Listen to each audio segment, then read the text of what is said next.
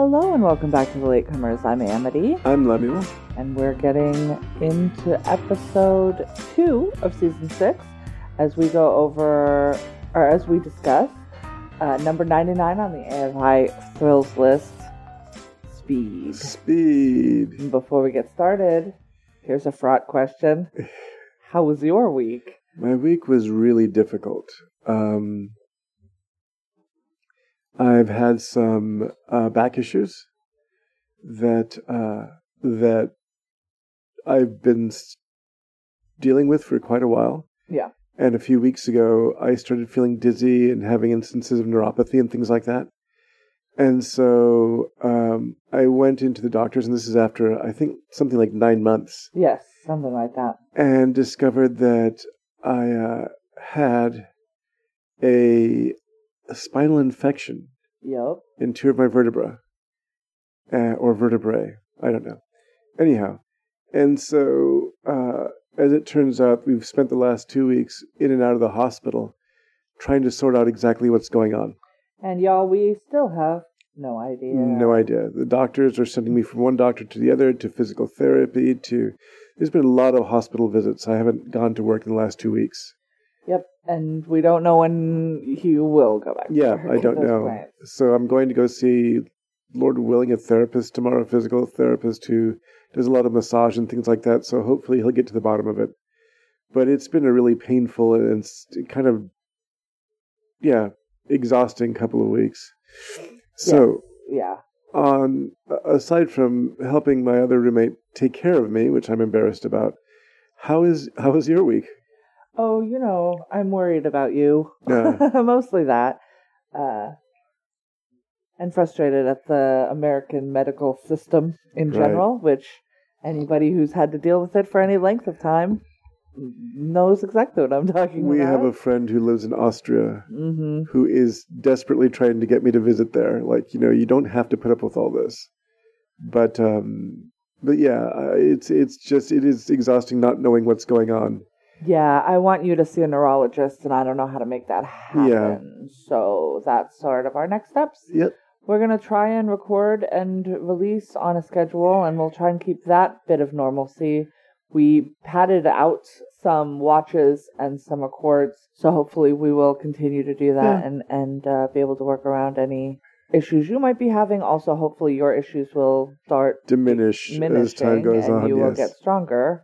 That is the goal ultimately. So, it's rough over here. It's real rough over here. But other than that, we're just trucking along, doing our best. Doing our best. This isn't the best reason to leave up the Christmas tree. It's festive, and also ain't nobody got time for that. Fallen asleep a couple of nights in the living room, and it's just out, and I thought, oh, this is nice. I like the idea of how it feels out here sometimes with the tree on. If the sound is odd, we apologize. We are recording in our living room, which we've never recorded in. Ziggy may pop in and say some things. She's here now. She's full of opinions. She's quiet at the moment, but I don't know what she has to say about Speed. She may be as opinionated on it as I am. Of course. We'll find out. You want to get started into this movie then? Yeah. All right. So, y'all, full disclosure, I am not late to this movie. I am right on time to this movie. I have seen this movie very possibly more times than I've seen any other movie. What is your history with this film? My history is that I did not see the movie until years after it was released. And my old roommate, Forrest Folks, had a huge Speed poster that took up an entire wall. Nice. In our living room. And so I saw the movie later, and it was entertaining. I liked it, but I think I've seen it maybe once in my lifetime. And now twice. Twice now. Because now I made you watch it again. Yes. For this show. And we watched it. And what did you think? Did you like it? It was a lot of fun. It's so fun. It's a fun movie that just keeps going from beginning to end. Have we done a Jan de Bont movie on this show before? Not that I can think of, no. I can't think of that either. I'm scrolling. No. Nope. Yeah. No, we have not. I don't think so. So this movie is directed by Jan de Bont. Really? Yes, it's his directorial debut, which I've got to say, it's not a bad direction No. in this film. That's pretty impressive. Here's a fun fact about Jan de Bont that Wikipedia has just informed me of. He was born to a Catholic family in Eindhoven, Netherlands, one of 17 children. Wow. Hey, it's Catholics a vagina, not to a the core. centaur. Good grief, bad, crazy. So he's the director. It was written by Graham Yost, who is, ma'am, Ziggy, stop playing with things that are just going to be a problem. Oh, he wrote on Hey Dude and Herman's Head. Oh, all he right. wrote this, and he wrote Broken Arrow, and he wrote Speed 2 Cruise Control, a movie I don't want to talk about ever. Okay. And then he's the series creator of Justified, the Timothy Oliphant vehicle that I have seen 0 episodes of. He's also an executive producer of The Americans, another show that I've heard is quite good and have never seen. So that is our writer and director. And this movie stars in billing order. Okay. Keanu Reeves, Dennis Hopper, well, Sandra Bullock. That is the order on the poster. That is the order in the credits. Also starring Jeff Daniels and Joe Morton, but the top 3 are Reeves, Hopper, Bullock. I wonder what Sandra Bullock had done before this. Not a lot. I remember that she'd done like a TV movie on the Bionic Man. She was like the next generation of... We think of her as ubiquitous now, right. But let me actually look and see.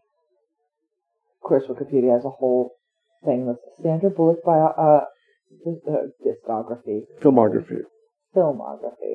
So she started in 1987. This movie came out in 1994. Wow. As a couple of things that I've never heard of: Hangman, A Fool and His Money, Who Shot Patacongo, which are those last 2 were both direct-to-video things. And then she was in 1992's Love Potion No. 9. I think that's probably what most people consider her first film. And then she was in a movie called The Vanishing. Oh yeah, that was a hard one. When the Party's Over.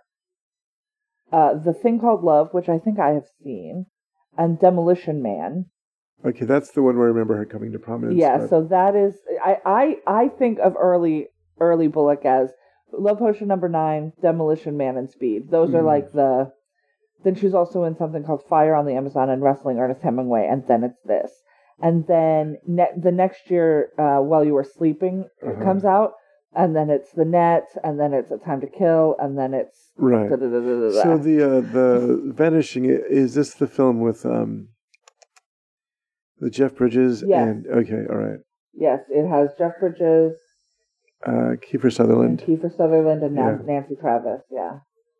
These are films I do not know, but yeah, that is how she started. All right. But this is... And then Keanu Reeves, of course... was in Bill and Ted and was in The River Wild before this. But this is also pretty early Keanu Reeves. Let me see if he's got his own filmography, Wikipedia. It should. Well, or they just put it all in his actual page. But no, there is a filmography. And he started in 85.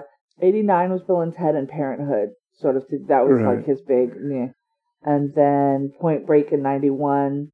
And My Own Private Idaho. 92 was Dracula. 93 was Little Buddha and Much Ado About Nothing. And then 94 is Speed. Oh, that's interesting. He's been working with some amazing directors from the beginning then. Yeah. His whole filmography is super interesting. Oh, also we should I should be upfront and honest in my Keanu Reeves opinion, which is I've loved him since I was a child, and he can do no wrong as far as I'm concerned. When I went to Hollywood as a freshman in high school, I bought a photograph of Keanu Reeves from a street vendor. I don't even know why that was a thing, but that was a thing. Like, it's Right. It was not a selfie, because I didn't have selfies in 1990. This would have been 1995. Wow. So right after this movie came out, it's just a regular photograph, like candid, of Keanu Reeves. Well, he was on the street, so this vendor obviously like went to places, took pictures like paparazzi, and then sold the pictures. Oh, okay. So yeah, and I had it forever. I don't know if I still do, but man, you probably do somewhere. 1995, I was in love with him, and I'm still in love with him. He's the best. He's the best, and I love every version of him. I love a Bill and Ted, and I love a, Always Be My Maybe, and I love a John Wick. I love all of them. He did a really good version of creating different Keanu Reeves, right? Yes. And so he could do Bill and Ted, and he could do Little Buddha, and he could do all these other sort of versions of him, and people confuse them often. Yes. I think that sometimes they miscast him. I think that's right. I also think that people think the fact that he's very quiet, and he's like an introvert. Like he is maybe the purest form of introvert that ever introverted. And I thought uncharitably of his intelligence when I was younger as well. Because I remember right when The Matrix came out, there was an interview with him, and I don't know if it was edited for like this or if this is what happened. But when asked what it was like to be a part of The Matrix, which is a bad question. That's a terrible question on a junket. Like, I don't. What are you looking for as an answer here? He went on to say the word "great" like 6 times in 6 different ways. Yeah, he's like, it's great. I just think everybody around me is really great, and the whole experience has been great. Like it's just like, and I was like, oh. But these interviews are also given end to end. Yes, no, absolutely, hours, so and it was a fucking terrible question. Right. So I did not feel charitably about his intelligence before, but now I understand that he is a person who listens and does not speak very much. Yeah. And is a very deep thinker on things. I'm not purporting to know him, but I do love him very much. Performers who are raconteurs. There's the cat. So sorry, we have a visitor. Some performers are raconteurs, yes. And a real Hugh Jackman. And and then there's others who, and it's interesting how many there are who aren't. People like Harvey Keitel or Robert De Niro, who do not seem quiet. They don't want to be out. They don't want to make eye contact with you. My whole job is to pretend to be other people. I don't want to be myself in front of you for any reason. Like that's explicitly what I'm not good at. And I feel like actors who are quote unquote method, like a Daniel Day-Lewis, get away with that because they're, somehow above it. Jeffrey Wright is another one who I don't think handles people well. No. But they're just like, well, he's an artiste. Right. And because Keanu Reeves was Bill and Ted and The Matrix, they weren't going to give him artiste. And he's not a dick who won't speak to you on a set if you don't call him by the right name or whatever. They kind of underestimated him, but his loveliness generally as a person, combined with his just quietness. Right. I don't know. I love him. I love him very much, and I hear that he's wonderful to work with. I've heard that he's wonderful too. Yeah. Which is why he's still working, y'all. Right. This is why he's still working. And the fact that he would do that, I'll always be my maybe. If you guys haven't seen that movie, I called it out when it came out, but he plays quote unquote himself in a very, very funny way, because he doesn't take Keanu Reeves seriously, right? So it's very good. It's very funny. He gets to make fun of, what people think about him or celebrity in general. Like, I'm like, who acts like you? You know somebody who behaves like I'm sure he does, and it's not you. So who is it? It's very good. It's very good. But all right, so let's get into this movie. I totally forgot how this movie started. I was so excited when we started watching. I was so happy. I couldn't stop moving. I was just thrilled. We start Jack Traven and Henry Temple. Keanu Reeves is Jack Traven. His partner is Jeff Daniels. That's Harry Temple. They are in a building in downtown Los Angeles. A bomb threat has been called in. There are people trapped on an elevator. Underneath that elevator, there's a wad. That's what they keep referring it to. A bomb. There's a bomb underneath the elevator. And they are told by their boss, Mac, who is Joe Morton, which feels like every time I see him as a cop, like especially a chief, a police chief or a lead detective in LA in the 90s, I'm like, that's just literally the LAPD going, look, we're not that bad. We have some black people and sometimes we let them be in charge. Like, it just feels... It's diversity hire. Yeah, it feels really bad. But he is telling them to hold, but Jack doesn't like it. His gut says he's going to blow it anyways. So they have their timer is running out. And meanwhile, Harry, who is, Daniels is considerably older than Reeves at this point, gives him a little pop quiz. Pop quiz, hot shot. There's a hostage situation, and the criminal, the terrorist, whoever it is, the hostage taker, is running for a plane with this woman, and she's between you and them. You're 100 yards away. What do you do? And Jack's looking around. Jack is on comms chewing a lot of gum. That is my big problem with his character. I'm like, hey, on comms, could we not chew gum? Because everybody can hear you. Just It's a lot of mouth sounds coming from Keanu's character. Jack says, shoot the hostage. And Harry's like, I'm sorry, what? And he's like, go for the good shot, or go for the good wound, and he can't get to the plane with her, and then you've got a clear shot. So he basically says, shoot that hostage in the leg. That is what he is saying. Right. Hold on to that, guys, because it's coming back real soon. And Jack realizes, he's like, I don't like this. They've got like 10 minutes left, but he doesn't think they're going to be able to get... Right. He thinks it's going to go wrong, regardless of what happens. And he runs up to the roof, and he hooks the elevator to a crane that is happens to be on the roof. Under construction on the roof. There's a construction crane up on the roof. He hooks that to the elevator. Right. And as they run up to the roof, Harry's like, what are you going to do, shoot the hostages? And he says, no, we're going to take them out of the equation. I'm going to do this whole movie verbatim. It's not good. I got to stop. But he hooks them up. Hopper is our bomber. Dennis Hopper is our bomber. He is in the building. Mm-hmm. We found it. He's in the basement, posing as a repair person, and has ears on the system. Right. Can hear what's kind of going on.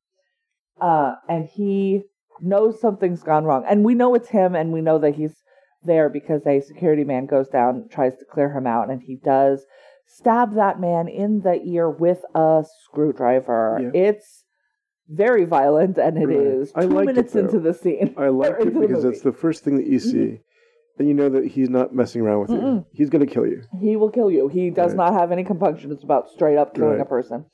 And unlike a lot of bombers who are squeamish about in-person killing, he has no such compunction. Not at because all. He did kill that man with a screwdriver and his bare hands.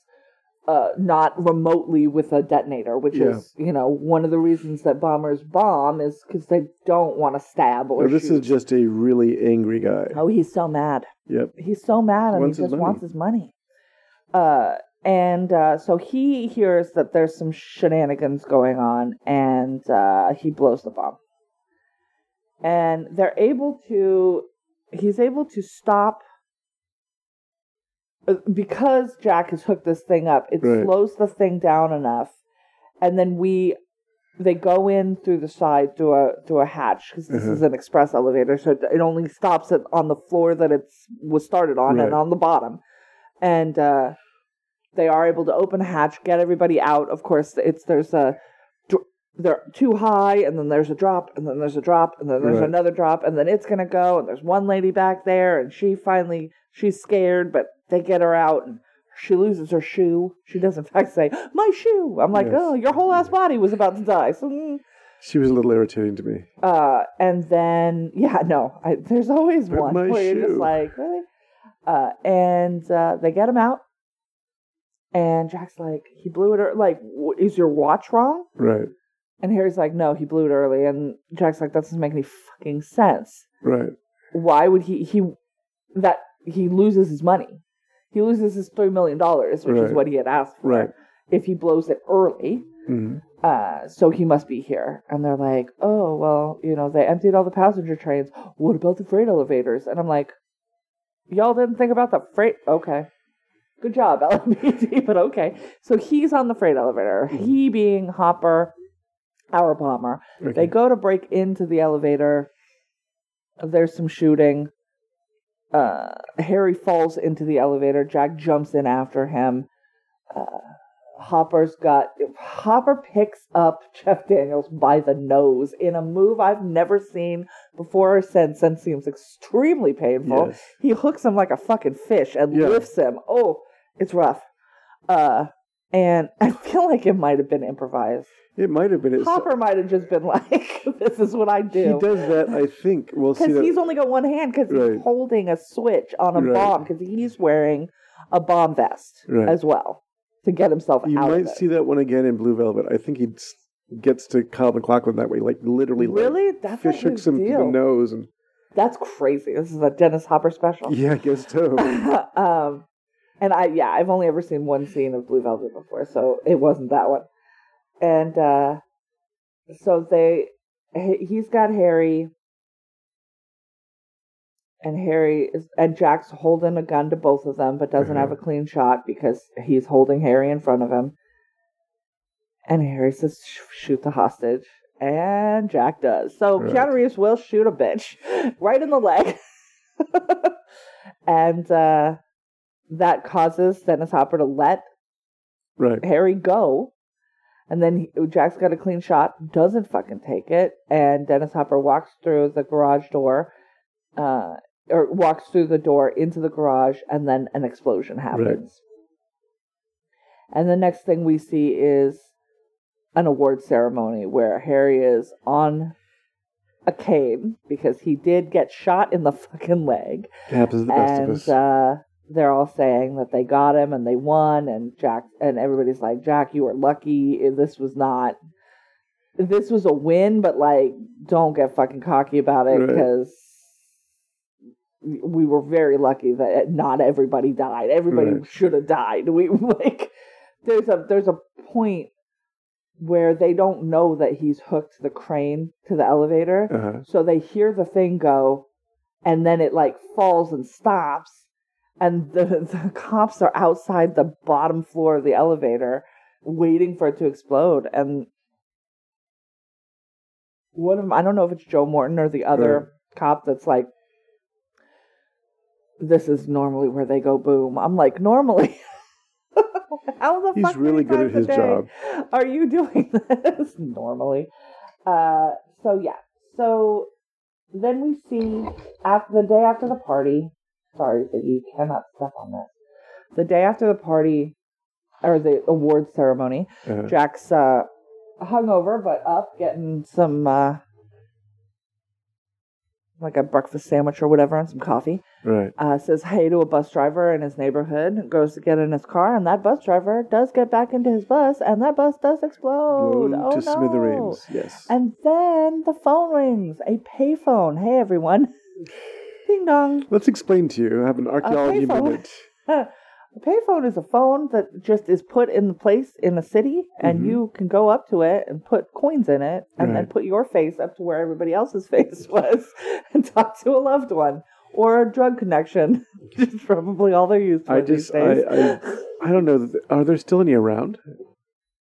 Few. Okay. There are a few. From the days before we all carried a phone with us. Right. And so he hears the phone and he goes and answers the phone and he hears that voice. Pop quiz, hot shot. There's a bomb on a bus. If that bus drops below 50... when the bus hits 50 miles an hour, the bomb is activated. If the bus drops below 50, it'll explode. What do you do? And Jack's like, fuck, we thought you were dead. But he's not dead. He's alive. He's alive. And Jack's like, okay, cool. I need to know the number of the bus. And Hopper immediately is like, why do you think I'm going to tell you that? And Jack's like, yeah, because if I don't know what bus it is, we can't play this game. Right. You can't get any money. So, yeah, you're going to tell me where your fucking hostages are. Because otherwise, you're just a terrorist bombing a bus. There's no... You're never going to get your money. No one's going to give it to you. No. So he's like, oh, there are rules. Good job. And so it's 25-25. That's the bus. And Jack fucking hangs up on him and takes off. He doesn't call anyone yet. No, there's a whole element of Keanu Reeves' athleticism in this movie where he's... Oh, yeah, he's doing full Tom Cruise knife hand running. He's jumping in and out of elevators. It's really interesting watching him be that physical in a part. I mean, he's that physical in other parts. Yeah, but there's a period of time when he's doing a lot of drama and you don't see him get that physical, and then he's doing this really physical part, and then he's doing kind of dramas, and then he goes to, I guess The Matrix would be the next big physical thing that he did. Yeah. Yeah. Yes. Sorry, I'm like... Yeah, it's again, I guess people underestimate how many kinds of performance he can turn in. Yeah, and has. Yeah. And they want to mock his Shakespeare performance, which bums me out, because I think it's actually pretty good. Yeah. I mean, all in all. So Jack takes off, and he's going to try and catch this bus before it hits 50 miles an hour. Right. That's the goal. So then we cut over to the bus, and who do we see? We see Annie. We see Sandra Bullock, looking adorable and very 1994 in this outfit. She's fucking running after a bus. She's got a cigarette in her hand, and she's yelling, Sam! Sam! And she runs up, and he's laughing and acting like he's not going to let her on the bus. Right. I'm like, bitch, you don't want to get on that bus. But she does get on that bus.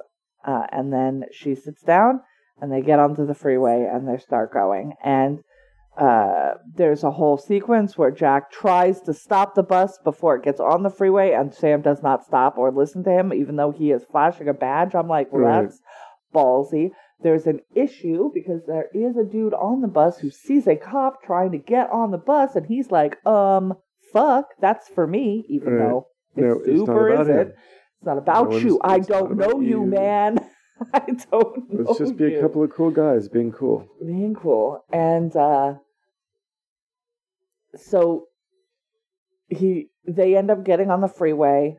Keanu Reeves basically commandeers another car. Right. It's a convertible with the license plate Toon Man. Okay. When he goes to take it, because he's got his badge out, he's like, I did not steal. It's a black man driving this car. I did not steal this car. This is my car. It's not stolen. And Keanu's like, it is now.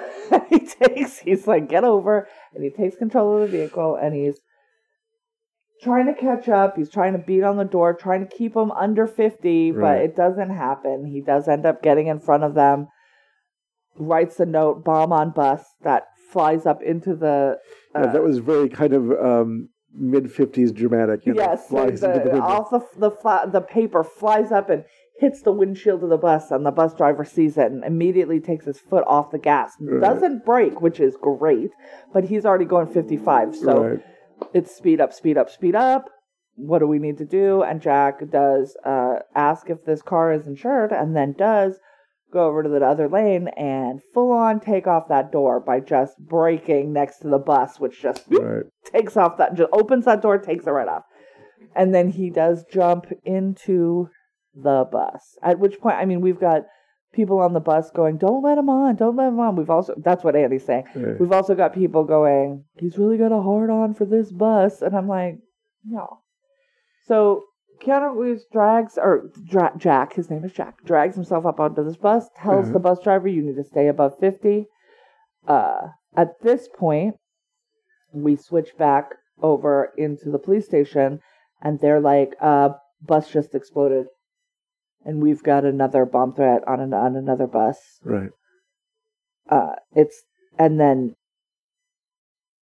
Harry answers the phone, and he's like, "You better be fucking coming in." And he was drunk the night before, and he is hung the fuck over today. He's like, "I dragged my ass in here. You better get your ass in here." And then it's not that. We got the guy's back. It's the guy's back. Right. It's him. It's and Harry hangs up, and they're like, well, where the fuck's Jack? And Harry's like, where do you think he is? He's on the bus. Of course he is on the bus. And so now they now want to, he wants all the photos of bombers because he's seen him. Harry saw him. Jack saw him. They know what this dude looks like. And Jack has to diffuse the situation with the quote-unquote criminal on the bus. He's a Latin-looking man who has a gun, who pulls a gun, and Jack tries to calm him down. He's like, I'm not here for you. It's not about you. I don't care. I'm sure you're sorry. I don't care about your crime. I just need everybody in here to chill the fuck out. And the dude starts freaking out. He brandishes his gun. He says, stop the bus. And Jack has to be like, he can't, and I have to tell everybody why. And everybody, hey, sorry, I didn't want to have to tell you like this, but there is a bomb on this bus, and it is set to explode if we drop below 50, which, here's my first thought. They're on a freeway in LA. They are deeply fucked. They are deeply, deeply fucked. I remember when I was a kid going to LA and just seeing how much it all looked like a painting. It's like, these things move. Oh God, I remember spending hours trying to get off of a freeway. I have never driven. Oh, yes, no, I have driven in LA once. I do remember driving or being a passenger in LA and just not liking the freeways because we were all going 80. And there were so many cars, just 6 wide, hundreds in a row. And if anything happened to any one of them, we were all fucked. Yeah. Because we were all going way too fast to be able to avoid I think that was issue. It was one of those instances where it was the middle of the afternoon and just getting from one place to the other took forever. And most of the time, most daytime driving in LA is a nightmare. Right. Between 8 a.m. and 8 p.m. Right. Getting anywhere takes whatever the just regular drive time would be times a multiplier, and it just depends on what time of the, like it's nuts. Oh God, the traffic can be bad here, but it's not like it is there. No. And but my thought was, I'm like, they're gonna hit some sort of thing where they're not gonna be able to drive, and then. Well, that's kind of what the movie is. It's like obstacle after obstacle after obstacle. And that's the thing. It just goes. Like, it goes. So he's on the bus. Oh, and so then there's a tussle. The gun is discharged and the driver of the bus is shot. Right. And Annie dives in to help Sam. They are friends. Whatever version of friends they are. And she tries to stop the bus, and he's like, you can't stop it. It has to stay above 50. Right. That's actually, I think, when he tells them what's going on. And they get Sam out, and now Annie is driving the bus. Because, of course, she is. She's Sandra Bullock. She's third billed in this movie. Third after Dennis Hopper, who we've seen. Although we do see him pretty regularly. Right, he's almost always by himself, which is so great. I love it. And he's also interacting a lot with television cameras and security cameras. And it's not just him. He is interacting the way that I interact with media, talking back to it, laughing about it. She's driving the car, or the bus. He's shot. everybody's worried. He's given instructions that nobody can get off the bus. Right. And they realize that he can see everything that's happening because there are now news vans following them. They get a police escort. And the helicopters, of course. They get a police escort and they're trying to get off the freeway. But through a series of people being in the motherfucking way, they fail to get off the freeway the way that they needed to get off the freeway. They get off the freeway, they sideswipe a fuck ton of cars, which is why I think it's hilarious when later on the news you just hear one of the anchors go, "There's been several close calls between the bus and vehicles." I'm like, what do you consider a close call? Because they just sideswiped like 90 cars in a row at above 50 miles an hour. Like, because they get off a turn. There's no lane for them, so they just take out all of the cars in the far lane. They are on the streets. They're supposed to make a soft turn. And as they're going up to that, there's a woman who is walking out into the street with a buggy, and Sandra Bullock looks away and looks back, and of course hits that buggy, freaks the fuck out because she thinks she just killed a baby. It's cans, everybody. It's cans. It's a buggy full of cans. And at that point, they're going to make a soft turn and get onto this freeway that is being built, but hasn't opened yet. And then they'll just have time and space, and they'll be able to think about what they're going to do without everybody in LA being a possible victim of this bomber. And she goes to make the soft turn, and a bunch of kids in a fucking field trip are crossing the street, and she can't make the turn. And meanwhile, we find out, Annie's talking to Jack, and she's like, "I should tell you that the reason I'm on this bus is because I did have my license taken away from me. What for? Speeding." Of course she did. There are other people on the bus. We've got Gigantor, whose name is Ortiz. Right. He's a construction worker, big dude. We have Alan Ruck, who is a tourist to LA. I guess the first time I saw this film, I hadn't seen any of the other films that he was popular. Oh, you hadn't seen Ferris Bueller's Day Off? Now I'm going, okay, there he is. I know that guy. And he's actually really funny. He is very funny. He's very funny in this. He is a man who you are unsurprised is a sightseer in LA alone. Right. He does not have a girlfriend or a child with him. He is. We're going to go to the airport. I've already seen the airport. It doesn't occur to him how much danger he's in. Yes. There is an older woman who is scared. She stopped driving because the driving gave her too much stress. And now she could just sit on the bus and relax all the way to work. Yeah, lucky her. And at a point Annie is like, "I love my car. I miss my car." And so these are some of the people in our neighborhood. There's an Asian woman who's quiet and has a skirt on. She's important later. So they're coming up to this now. This ugly turn is what Mac says. Right. It's going to be ugly. And she's like, "That's a dead end." And he's like, No, it's a turn. You can make it." And she's like, "We're not gonna fucking make it. We're gonna tip over." And he's like, "We are gonna tip over. Everybody get to this side of the bus." And then she, fucking has to put her leg up on the dashboard and crank this car. He's pulling it too. Right. They do almost tip over. This bus really leans to quite an angle. It's like a 45-degree angle. There's a couple of gags they do in this movie that just this one and the freeway jump. This one I buy. The freeway jump I don't buy that a bus is going to be airborne for 50 feet. But I think that aside from that one, the rest of it seems just on one side of plausible. Like, yes. I can see that. That I can't see. But yes, there's a thing that happens later where I'm like, no fucking way. But okay, We'll get there when we get there. So they do make it. They make the turn, and then they're on the freeway, and they're good. And Mac is like, "All right, great. Let's get some people, or let's get some trailers. We're gonna get these people off this bus." And he's like, "No, he can see us." And he points to the news van or news shop, whatever. He's talking to the guy, and or to Dennis Hopper, and Dennis Hopper's like, you can't have anybody. They try and say, well, what about we've got the driver's been shot, and meanwhile Dennis Hopper is referring to the wildcat behind the wheel and some other things.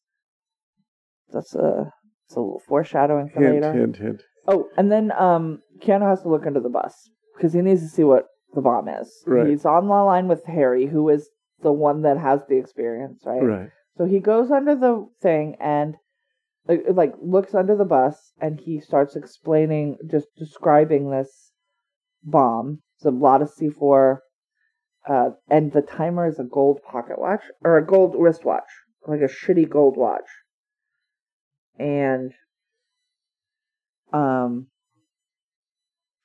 there's a dummy timer. There's no way to disarm it. Yeah. That they can see, and so they don't. So he comes back up. There's a very funny line where when Jack sees the full extent of the bomb, he just goes, "Fuck me!" And Alan Ruck's character is like reporting what he's saying over the phone or the radio, and he's like, "Oh darn!" He's so good. And then what? And then what happens? Then I think he says, yes, you can let the driver off, but only the driver. That's it. Well, also, the wounded driver. The wounded driver. And also we understand that this is not about Jack. I mean, it is a little bit about Jack, but mostly it's about money. Uh-huh. It's about money. Do him. It's about he lost out on $3 million because Jack fucked him at the elevator thing. Right. So now he wants $3.7 million. He's like, I earned it. It's my money, and you're going to give it to me. And he does at some point in one of these conversations say something like, they give you a thank you, a farewell, and a sorry about your hand. A shitty watch, a farewell, and a sorry about your hand. Something like that. Right. And that's when Harry is like, "Oh, cops! I need retired cops, not necessarily from here, but live here now, and from the last 5 years that lost their job in some sort, and a bomb person, because he doesn't have he uses all different kinds of explosives. He uses all different kinds of triggers. The watch is a shitty timer. The guy knows everything. Yes. He knows all the moves. He knows what kind of bombs. He's not favoring any kind of bombs. Nope. He's bombing elevators. He's bombing buses. He's doing everything. And he's using police protocol against them. He knows what they're going to do. So he's like, this is a cop. And they do find out that it is, what is his name? Howard Payne, former Atlanta Police Department bomb squad officer. I hadn't paid attention to that. Howard Payne. Howard Payne, Payne. And, a bomb squad officer until an explosion left him with fingers numbering 9. So he does have a disfigurement on one of his hands. That's not what made him evil, everybody. No. That's not it. No, we don't. No, we're not doing that. And they do let the police officer off. Or not the police officer. The bus driver. They let the bus driver off. Uh-huh. But the scared lady tries to go off after. And the fucking cops are like, come on, do it. And she steps one step into the well and is reaching across. And Dennis Hopper sees it and blows a separate bomb that's just in the well. Yeah. And she goes under the bus and she dies. And Annie does not handle that very well. Later she says, because she's crying, she's talking to Jack, and she's like, when she went under, I thought that when the bomb went off, I thought that was it. I was dead.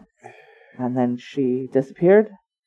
And I was relieved. And then she disappeared, and he goes, and you were relieved because you're still alive. Right. It's not, you are not the bad guy in this. No. The bomber is the bad guy. It is not, that was a human reaction. Right. I'm alive. You are not I'm a bad happy. person Right. because that's what happened. That is just what's going to happen in your Right. mind. Like, there's no way that you wouldn't feel that way, and you're going to feel shitty about it, but that is not, Right. you didn't kill that woman. This asshole killed that woman. They find out, then of course, this is when Joe gets the word, hey, that freeway's not in use because it's not done. Oh my God, yeah. And then they Fast and Furious this shit. And they're like, there's a gap. There's a gap in the freeway. It's at the top of an interchange. Or it's at an interchange. Uh-huh. And they don't even know if there's going to be an incline. There's a gap in the freeway. It's 100 feet. 50 feet? I thought it was 50 It's feet, but 50 it could be feet? right. Y'all. It doesn't matter. And, really, bitch? And Jack is like, well, we're going to fucking floor it. We're going to hope it's at the top of an incline and we're going to be able to jump it. Because here's the reality of it. If we stop this bus, we're going to die. Yeah. We're going to die in a fire explosion one way or the other. We may as well try. Yeah. I think that's his... One of the things I liked about this movie, and I mentioned to you at the time, how Los Angeles is equally seen as your city of dreams and how everything goes wrong. The freeway isn't completed. You couldn't make a right turn because of all the paparazzi. It's showing it basically as, oh, everything can go right here and everything can go horribly wrong with one little thing. Yep. Yeah, And that's true. And so I like the fact that instead of making it, when you're watching a film like The Taking of Pelham 1, 2, 3, it's where it's kind of like New York is sort of grungy and grimy, but at the same time we can pull things through. This is more like, oh no, this is a crapshoot whether you'll survive or not. Yeah, yeah. And I like LA that. is. I like that. The fact that, it's sunny, it's breezy, there's the music in the background, there's all the excitement, and then there's a chance that you're just going to die walking off your bus. Well, and think about, when was the OJ? When was the OJ chase? Was it after this? It was a week later. Holy shit. That's crazy. I did not know that, and that's a weird bit of context, everybody. Yeah, so where was I? So they're going to jump. They're going to speed up. Right. Everybody hold on. We're going to jump this thing. And they do. Y'all, they do. I don't even know what to say. He covers Sandra with his body. It's so good. And she's like, oh God, oh God. And she's like, flooring it, and she's got this big thing, and she's just like, we're gonna die. Like, what the fuck? And they do jump it. The way that it is shot is smart, because there's no way that you could just show it in a wide shot. That's what I like about this film as opposed to the Fast and the Furious, for instance, where they're going to one of their films where they will show you the entire thing from a long shot going, wait, what angle are we at? Are we on a satellite? How does this work? I don't mind that. It just seems but so... I'm like, this is with a miniature, right? That's a Hot Wheels car that's doing that. It's the only way that bus lands is, with CGI. And they make it, and just past that, he sees that there's an exit to the airport. And he goes and takes the airport exit. And Mac is like, woohoo, that's great, because it's restricted airspace, so they won't have the choppers overhead. Right. And so they get out there. Jack gets permission to get off the bus. Because Mac immediately wants to unload the passengers, and Jack's like, he'll be ready for that. I don't think that we're there yet. There's no reason to think that, but he's right, turns out. So Jack gets off. He says he'll be back. And he just very gracefully steps off of the bus in a way that is, especially given how he got on earlier and will get on again. It's his dismounts are way more graceful than his mounts. But the other thing we should mention is that going into the airport, that they take out their wheels. They do. They have to drive through one of those don't drive over their spikes things, and it takes out a wheel. Now, here's the thing on a bus. They're like double wheeled, and there's a bunch of them. So it's driving fine. Right. But she definitely did do that. So that's going to come back later. So then she's circling the outside of the airport. And it was funny because they wanted her to stop for a checkpoint. I'm like, you're going to find a bomb on this bus, so we don't need a checkpoint. We'll just tell you there is, in fact, a bomb. And obviously, he's killed a woman trying to get off on the bus. This bus, right. So, yeah, there's no... kill you. So they go, so then Jack gets onto like a wheelie cart in front of them and then wheels underneath him. And he's got Harry in his ear. And he tries to disarm the bomb, but he can't do it. And then as they're going to pull him out on... I don't even understand how this cabling and keeping him level works, but a piece of the rubber from one of the tires comes out and hits him and like sends him off course, sends him kind of splitting back. The cord breaks and then he's just under the bus on a wheelie thing between the wheels of the bus. And she's like, oh God, we're dragging him. See if you can see him under there. They can't see him because he's between the wheels. Right. And he pulls out this is the second time something gets stabbed with a screwdriver in this movie, and this time it's the fucking gas tank. Right. So he, like, stabs the screwdriver in there to give himself something to hold on to with his biceps so strong in this movie. And then they do find him, and they do drag him up through the middle panel in the bus. Right. And he goes up to see how Annie is doing. Annie is Sandra Bullock's character. And Annie is mad, and she hits him, and she's like, wait, what's that smell? And he's like, gas. And she's like, we're leaking gas. He's like, we are now. So you just needed another challenge or what? Like, the fuck? Now we got to get a refuel out here, like, quick, because the gas tank is dropping. And this is when they figure out it's Howard Payne, and Jeff Daniels and all of the other people go with SWAT to Harold Payne's house to stop him from there so that they can get it. Then they can unload these people from the bus, and it's fine. But they do go to his house, and that is not where he is. And Jeff Daniels does get exploded to death. Yes, it's a booby trap. And it's so sad. Yeah. I did not know that he was going to... The first time I saw this movie, I was shocked. I was a child. I didn't know you could kill one of the main characters.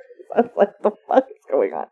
So, yeah. So, Harry does die. Jack does not take it well. He does punch a lot of things, freak out. Annie calms him down because they love each other. And then he realizes when he gets back on the phone with Mr. Payne. With Payne, yeah, with Dennis Hopper's character. Sorry, I got lost. Right. That he could see them because he does refer to Sandra Bullock as a wildcat again. At which point, Jack sees her sweatshirt as an Arizona State Wildcats sweatshirt. Right. He's like, so he's been watching them the whole time. He sees right behind the like little, little flappy sun flap up on the bus thing. He looks and there is a camera, and there is a feed going into the camera, and he's like, okay, he's watching us. So he sees everything. So if you guys and they're still waiting on gas, and their gas is getting very low, and they're he's like, we're not gonna be able to keep this much longer. So there are news vans outside. They say tap into the feed, record the feed, and Jack tells everybody on the bus, just look defeated, don't make any large movements, and then we're gonna, loop the tape. Now, what they want is like 5, 6, 7 minutes of tape. They don't have 5, 6, 7 minutes of time. So what they get is like a minute of tape, and then they loop it and feed it back to Dennis Hopper's character. At which point, they very quickly get out some, like, one of those buses that you take when your plane can't come all the way to the airport. The airport itself, you got to go out to it. And they get all of the passengers off the bus except Annie, because she is driving the bus. The last one to go is Alan Ruck, the most obnoxious character, but now everybody kind of loves him. They do support him and get him off safely. And then it's Jack and Annie on the bus, and his plan is to wedge a pipe into the wheel well of the bus so that it never drops below 50. And then they're going to put some vests on. She's got a vest, he's got a vest, like a Kevlar vest. And they're going to get on the door of the trap that goes underneath the bus, which technically shouldn't fit through the door that it, like through the hole that it is the door of, but he does it. I don't know. Diagonals, I guess, is how he makes it happen. And then they're going to run a cable and release themselves. That thing has wheels on the bottom, so as soon as they hit the ground, provided they miss the wheels of the bus, because it's in the middle. So go round and round, I hear. Yeah, he just did this. It didn't go well, but he's going to try again, because why wouldn't you? And then they're going to be pooped out the back end of the bus, and the bus is going to continue its velocity straight into whatever, which they're in an airport. That doesn't make a lot of sense. And it feels like they didn't tell anybody the plan, because the airport doesn't seem ready for it, because they do that. And then the bus, because of the way that they had to tie the steering wheel to the cord to let them out, the bus is turning, and the bus does turn into a huge cargo plane and does blow both of those things up. Which was... because every explosion has to be bigger than the previous explosion, and we've already seen a bus explode, so now we have to watch a bus plus elevator, plane explode. bus plus plane. Yes, those are the explosions in order. And then it gets worse. And then we get a call, and it's Harold Payne asking where his money is, because he's got 45 minutes, and he's like, I got to tell you what to do with my money. And they're like, tell him to go fuck himself. And Jack's like, he doesn't know that he doesn't know. We can catch him, because he does not know that he doesn't have any leverage. So go along with him, do what he wants. He says, put it put the money in a trash can on this corner. And then we do see them putting that money in the trash can on that corner, and he's in a building that can see that corner, so he sees them do it, and then he's looking, and he's seeing snipers in various places, and he's like, oh, Jack, you could have been a good cop. And I'm like, he is a good cop. He's done exactly what you knew he was going to do. Duh. But then he sees something out of the corner of his eye, and he sees, oh no, that Asian lady with the skirt on, her skirt did fall. And so when the thing resets, like her on the loop, her skirt like disappears and comes back and disappears again. Yeah. There's like and he knows, oh no, I don't have any hostages anymore. And now he's mad again because he's not going to get his money. So, but then he's looking out and he sees, and this is where I lose it. I'm like, hey guys, this is a terrible idea. So the jump off the freeway was what made you lose it. Was when that's not the most unbelievable part of this movie. The most unbelievable part of this movie is they would allow Annie to go to the scene of the drop. Because A, he knows what she looks like. B, she is a bystander with serious injuries and trauma who needs to be debriefed. This bitch needs to go to the hospital. She was in the ambulance with Jack, and I'm like, did they have sex in there? I don't know, maybe. And he's like, stay here, and she's like, okay, but then she does get out of the ambulance, and she's looking around, and he sees her. Harold Payne sees her and understands that they are here, and they're going to try and scoop him, and he's like, no, because I'm smartest. I'm smarter than you. And so he goes down in his cop uniform. And the other thing that they did was they brought her to the scene of this drop, and they didn't show her a picture of the perpetrator of these crimes, which they have.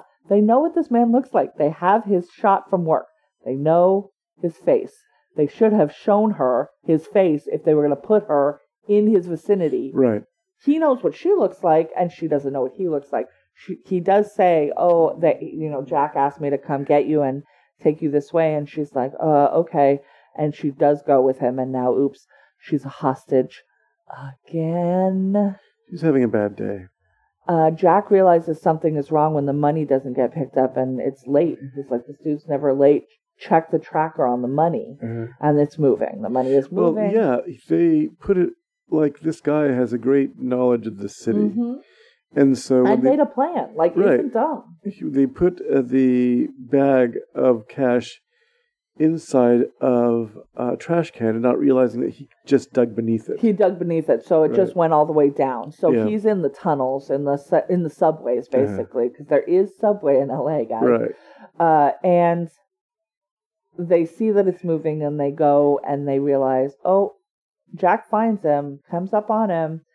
He does have that bag of money, and he also does have Annie with a whole bunch of dynamite strapped to her body. That's bad. They get on a train. Everybody else gets off the train except the driver. The drivers in this... All the drivers... Right. If you are a transit driver in LA, you should have boycotted this movie because they kept killing them. They took every driver of a thing got shot or straight up murder-related. So the driver of the train is on the train. Jack is on the train. Annie's on the train, and Howard's on the train. And Howard's an asshole. Howard's a sadist. He is taunting Annie, who is terrified. I love her. This is not because you're a girl, buckaroo. This is about Jack. This isn't about you. This is totally about you being a woman, but I'm going to tell you that because I don't want my character to come across as sexist. Oh, right. I'm not sexist. I'm an equal opportunity asshole, though. Yeah. She is handcuffed with her handcuffs or with her arms around a pole in the thing, and she's got the vest on. And he makes her hold the the dead man switch for a while. Yeah. She holds it for a while. He holds it for a while. She holds it again. I think she's holding it when they go up on top of the roof. So,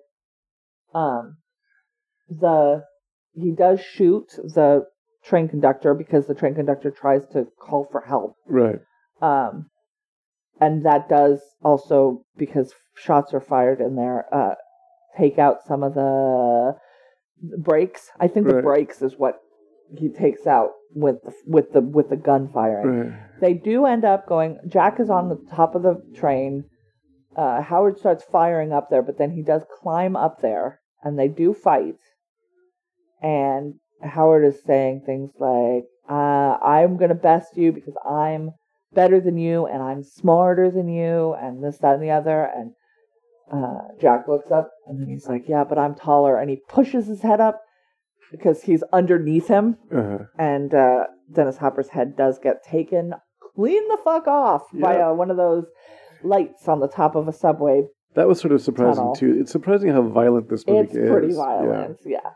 And so then Jack goes back downstairs and unplugs the explosives. So she's not going to explode anymore, but she is still wearing a bunch of explosives. Not the best situation. And he's called, and they're like, the track isn't finished. The track you're on, it's not, done. So... that's really bad. So she's like, you're going to have to jump off the train. And Annie can't go anywhere because Annie is handcuffed around a pole and he does not have handcuff keys, which, hey, Jack, why not? You should have handcuff keys. But, and then she's like, okay, well, you got to go. Like, this sucks and I'm going to die, but you've got to go. And he's like, I'm not leaving you. Because, of course, he is. Because they love each other, you guys. And then he's like, well, I'm gonna speed it up and we're gonna try and jump the track. And she's like, you're out of your fucking mind. And he's like, it's all I can do. So he does speed it up. He does go over and they do hold each other around the pole and squunch down. And then they do just blow a big hole into LA and then come to a halt. They don't explode. They do take out a bunch of I think they stop right in front of Man's Chinese. Yeah. And then a bunch of people are taking their pictures. And they're laughing and giggling because they're still alive. And also she says, well, we can't, relationships that start after trauma never work out. And he's like, oh, is that so? And she's like, yep. And then they kiss. And they are going to be together, but not forever, because in Speed 2, they have broken up. Yeah, that's disappointing. Which is wild. Why would you make Speed 2 with a different dude? Whatever. But that is the end of the movie. Yay! It's Speed. And I love it so much. So what appeals to you about it so much? I like the action. I like the romance. I like the humor. I like the explosions getting ever bigger. I like the Keanu Reeves, and I like the Joe Morton, and I like the Jeff Daniels, and I like the Sandra Bullock, and I like the Dennis Hopper. Those are the things that I like. Okay. What did you like in this movie? Pretty much all the same. It doesn't, and we've talked about that before. I like an action movie that doesn't stop.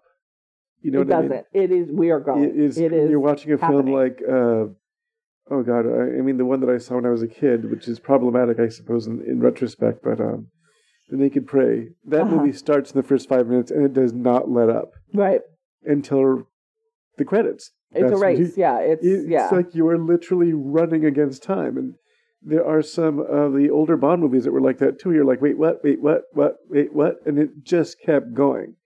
And so I like movies like that. I like it when you're in for a trip and it just won't let you go until it's done.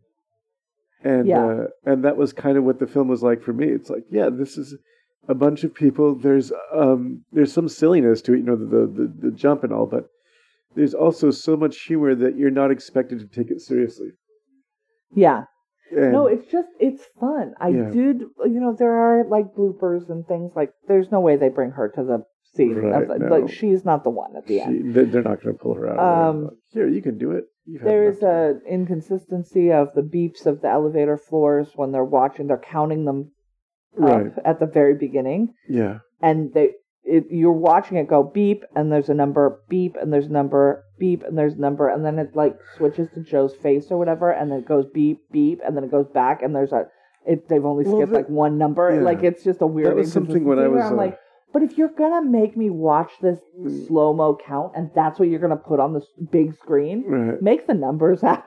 Well, when I was a student filmmaker, there was a lot of talking about this film, and they're saying, well, you know, there's inconsistencies on some of the stuff that happens, but I also felt like if that's what you're paying attention to, you're lost with the spirit of the film. Yeah, no, that's the thing. I didn't notice that until the 5th time I saw it or whatever. I remember there's a story where Mark Hamill talked about shooting Star Wars with the scene where everyone jumps out of the trash compactor and they're soaking wet.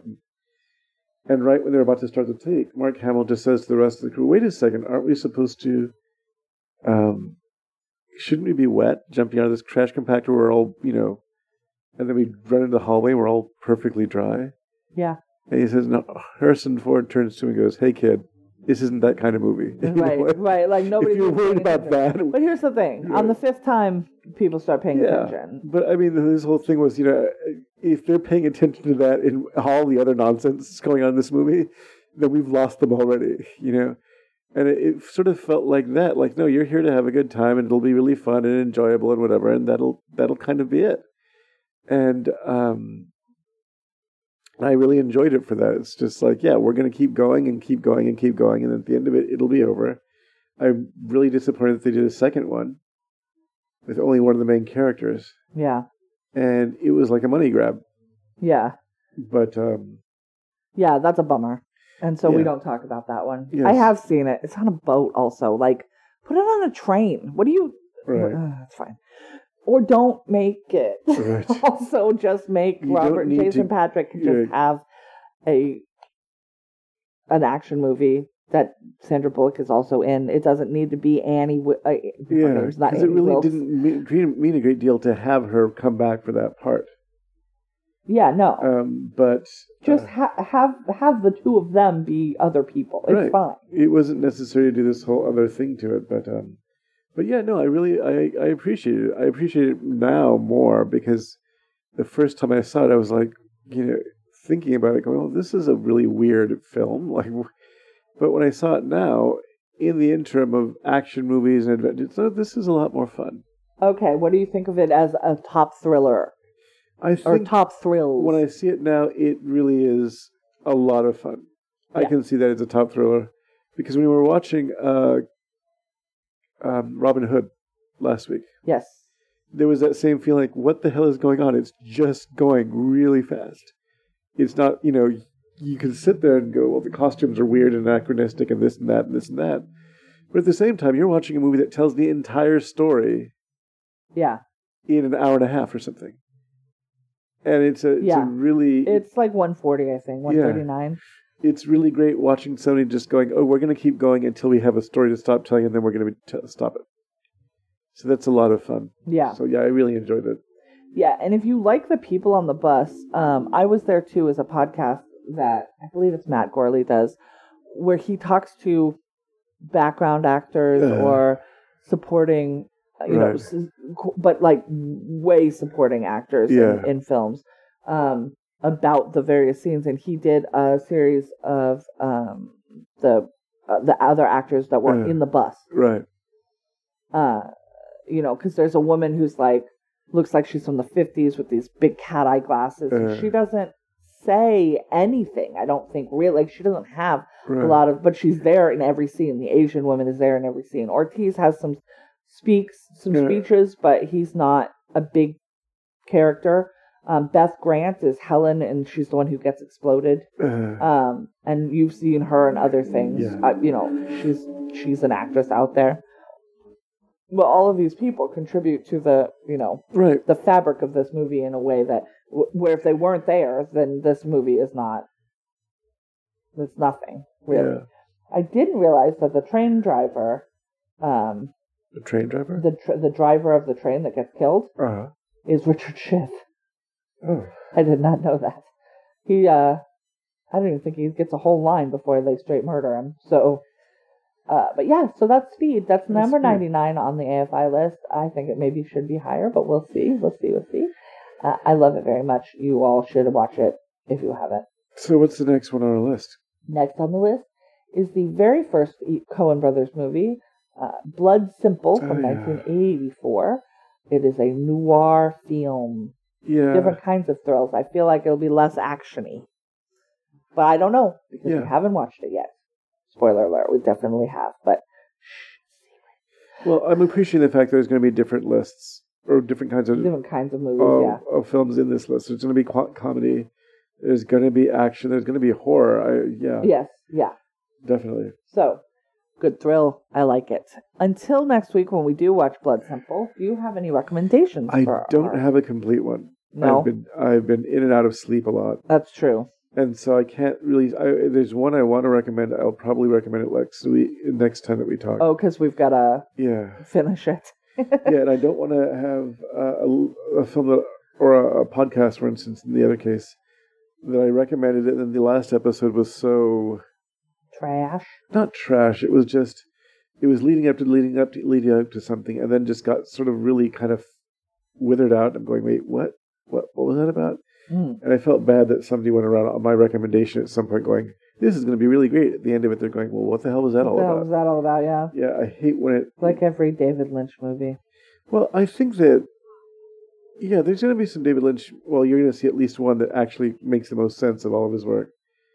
But yeah, in general, there are some filmmakers or some storytellers where I'm like, I don't know what this is about. And I feel I don't want to recommend something now until I'm pretty much completed with it so that I know if it's good. That's fair. We've started a couple of things on Netflix that I am enjoying. Netflix, we started a series on HBO. We started a movie, but none of them we have finished because, the time is fleeting between naps. And I'm getting to this point now where I'm falling asleep every hour or two at times, and so I can't really keep up with what am I watching. So there's that as an issue, but hopefully by next week we'll have it straightened out. What about you? I don't have anything in particular. I have a weird sort of almost meta recommendation, which is like last night first of all, I watched the Netflix movie Brazen, which is based on a Nora Roberts novel, and it stars Alyssa Milano looking gorgeous in 2022. Oh, good.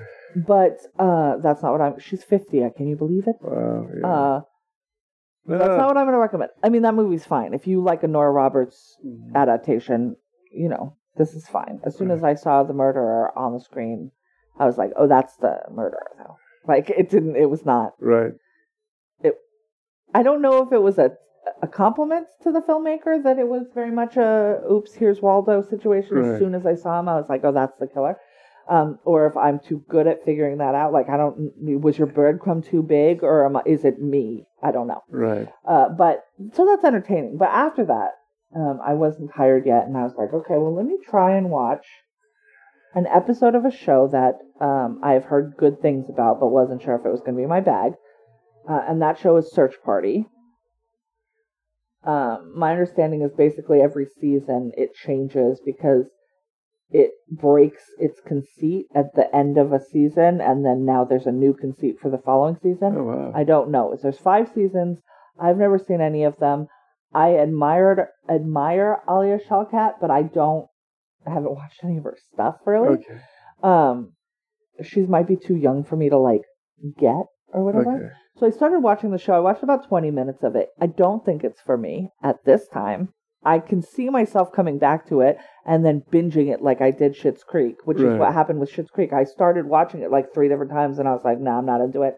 No, I'm not into it. Okay, now today I'm very into it, and I will watch it for 6 hours, and then I'm like in it. These are, it's a sitcom, so you can watch 3 of them in an hour. Okay. I got, like I said, 15 minutes in, and I was like, no, I don't think I don't think this is for me right now. I hate all of these people. I like her character, and I hate everybody else, and I'm just like, ooh, I'm not in the mood for a black comedy. But I could see myself being into it, and I recommend. So my recommendation: check out Search Party if you want to, but that's not it. What it is if you've tried to watch something that people were telling you was good, and you started it and you were like, no, I'm not into it, give it another shot now and see if your life and circumstances have changed your opinion. Right. I'm not saying everybody has to like everything, but sometimes something hits you in a really profound way where it hit you like a sack of bricks the previous year. And after the 2 years that we've had, and by we, I mean humanity has had, I feel like the things that are going to bring people joy might be different than the things that would bring them joy 2 years ago. So, try that thing that people thought you were going to love before, because you might love it now. Okay. But also, don't feel bad if you don't love it, and don't feel like you have to watch a whole thing if you're not enjoying it. Life is too short, and there's too much that is good out there and that you will like. Yeah. And also, if you just feel like watching stuff you already like, watch something you already know. Do that. Yeah. Some people I know are like, no, I don't rewatch stuff. I don't see why. I don't rewatch a lot of stuff, but there are things like this movie today, for instance, that are like comfort watches for me. So if you've got a comfort watch, snuggle up with it, but don't be afraid to try a new thing that you couldn't get into before. I mean, it took me 3 tries with Schitt's Creek. It took me 4 tries with Lost. It took me several tries with The Walking Dead. Like, I watched the first episode of The Walking Dead the day that it aired, and then I was like, I'm not into it. And it was like 3 years later where I was like, okay, I'm into it. And the same thing happened with Lost. I was like, I'm not into this. And then I watched an episode in the middle of season 4, and I was like, I am into whatever it is now, so let me binge the last 4 seasons. Unfortunately, with technology, we can do that now. Yeah. So, go back and check to see if The Wire is for you. check to see if Mad Men or Friday Night Lights or something is for you. There's one of these properties that everybody has said, oh, you'd love this, and then you try and you're like, I do not love this. You might love it now. Yeah, that's the premise of our show. And so for this week, or for next week, we're going to watch Blood Simple, 1984. Okay. Joel and Ethan Coen. Only one of them directed it, I found out. And the other one produced it. A very young Francis McDormand. And Jeff Getz, is that his name? Oh, good Lord. The main character? His name just escapes me. Dan Hedaya. There's a couple of other actors that are just amazing in there. And the one that killed me was Barry Sonnenfeld. Oh, he's the cinematographer. Right, who went on to direct things like, the Addams Family and Men in Black and all these sort of like really kind of quirky comedies, doing this really kind of John Getz, excuse me. Getz. And M. Emmett Walsh, whose voice we will hear at the beginning and go, Yeah. I know that name. And there's a man who made a whole career off of being as weird and gross as possible. He's a weird guy. And he is a weird gross in this as well. And yes.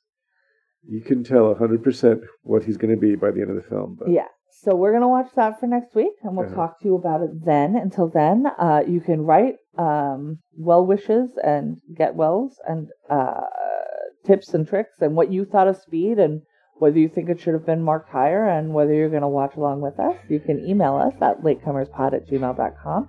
You can find us on Twitter at latecomerspod or Facebook by searching Latecomers Podcast in the search bar. And until next time, I would like to remind you to take your medicine and make your doctors talk to you. And we remind you, better late than never.